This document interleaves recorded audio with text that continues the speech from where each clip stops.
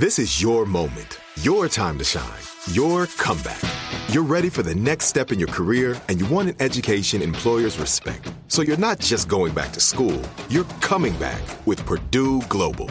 Backed by Purdue University, one of the nation's most respected public universities, Purdue Global is built for people who bring their life experience into the online classroom. Purdue Global, Purdue's online university for working adults. Start your comeback today at purdueglobal.edu. Welcome to Aaron Mahnke's Cabinet of Curiosities, a production of iHeartRadio and Grim and Mild. Our world is full of the unexplainable. And if history is an open book, all of these amazing tales are right there on display, just waiting for us to explore. Welcome to the Cabinet of Curiosities.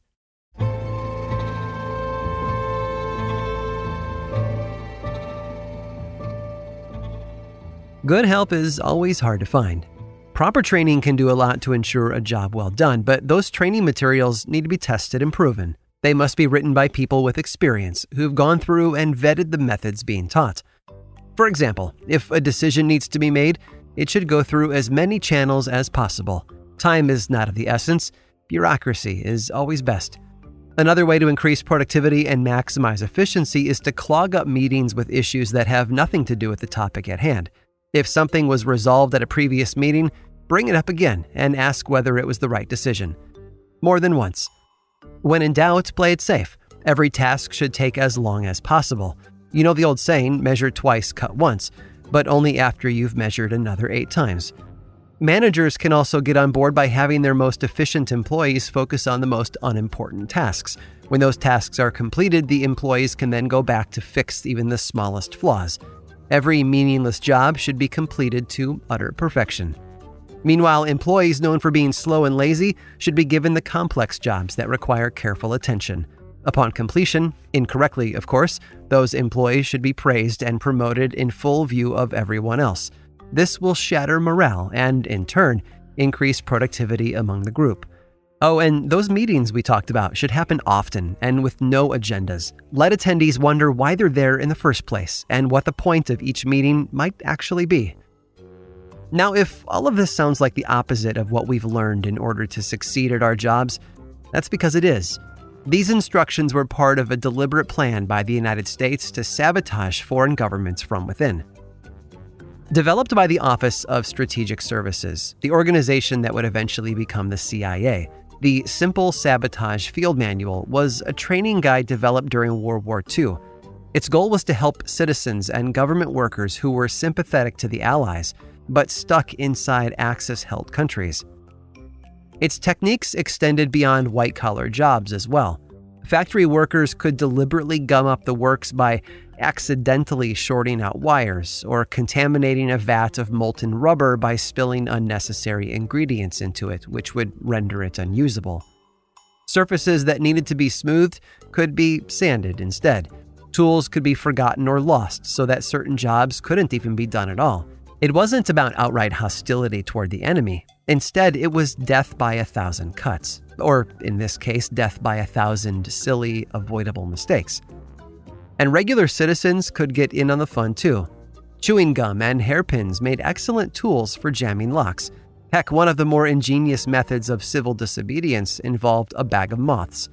A person would walk into a movie theater showing propaganda films with a bag of moths tucked in their coat. Once seated, they would set the bag down and open it up, releasing the moths into the theater. The flying insects would then flutter up to the light of the projector and obscure the film so no one else could watch the movie. There were also instructions on how to keep average citizens motivated while performing simple acts of sabotage, by assuring them that they were part of a larger movement or promising a future where an unwanted leader might be removed due to their inactions. The OSS was able to get help from folks behind enemy lines. The manual was declassified in 2008 and is freely available on the CIA's website, although most workers probably won't need it. With the countless meetings and never-ending bureaucracy clogging up our own workdays today, the modern workspace is well-suited to crippling productivity, destroying employee morale, and bringing government agencies to a halt. You know what they say. If you want to do something right, you're going to have to do it yourself. Badly.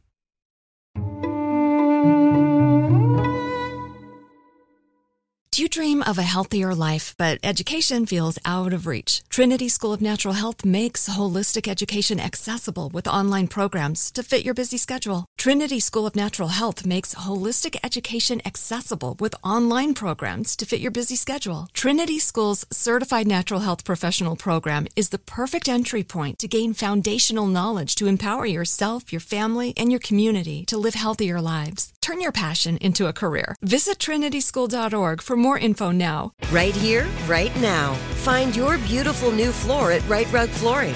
Choose from thousands of in-stock styles, ready for next day installation, and all backed by the right price guarantee. Visit rightrug.com. That's RITERUG.com today to schedule a free in-home estimate or to find a location near you. 24-month financing is available with approved credit. For 90 years, we've been right here, right now. Right Rug Flooring. Hi, I'm Cindy Crawford, and I'm the founder of Meaningful Beauty.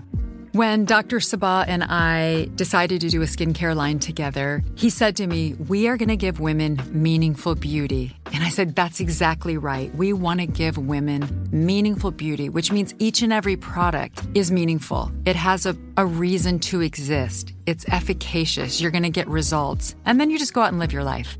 Meaningful Beauty. Confidence is beautiful. Learn more at meaningfulbeauty.com.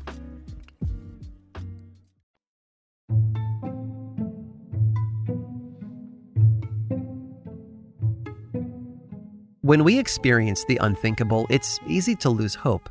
The human body can only handle so much. Exposing ourselves to the extremes for too long can shorten our chances of survival. Anna was no stranger to extremes. Born in Sweden in 1970, Anna's focus was on helping others.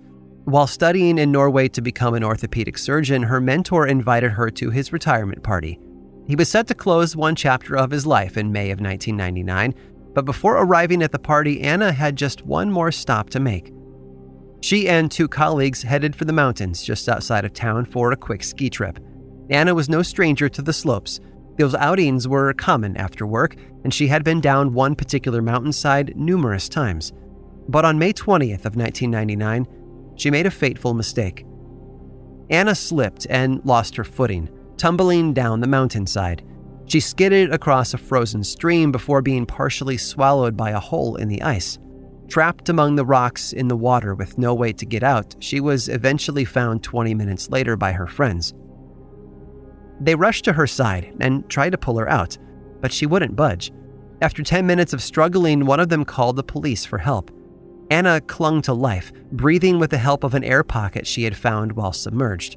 Her friends held onto her skis until the police and emergency workers could reach them. Well, 10 minutes turned into 40. Then the cold started to set in. Anna's heart slowed to a point where it couldn't pump enough blood to keep her awake. She went into circulatory arrest just as the medics had reached her. First, they tied a rope around her and pulled, but they couldn't move her without causing serious injury. Snow shovels weren't strong enough to cut through the ice around her either. A metal garden shovel finally did the trick, though.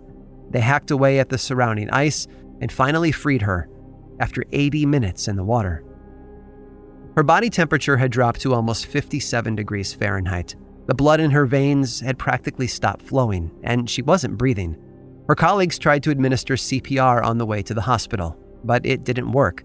A defibrillator couldn't even bring her back. Her skin had gone ice cold, and by all measures, she was technically dead.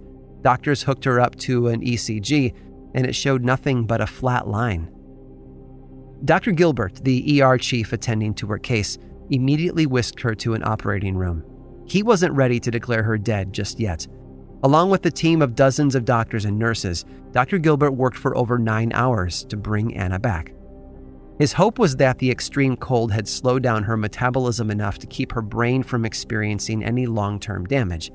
You see, when the human body reaches such a low temperature, the brain requires a lot less oxygen to survive.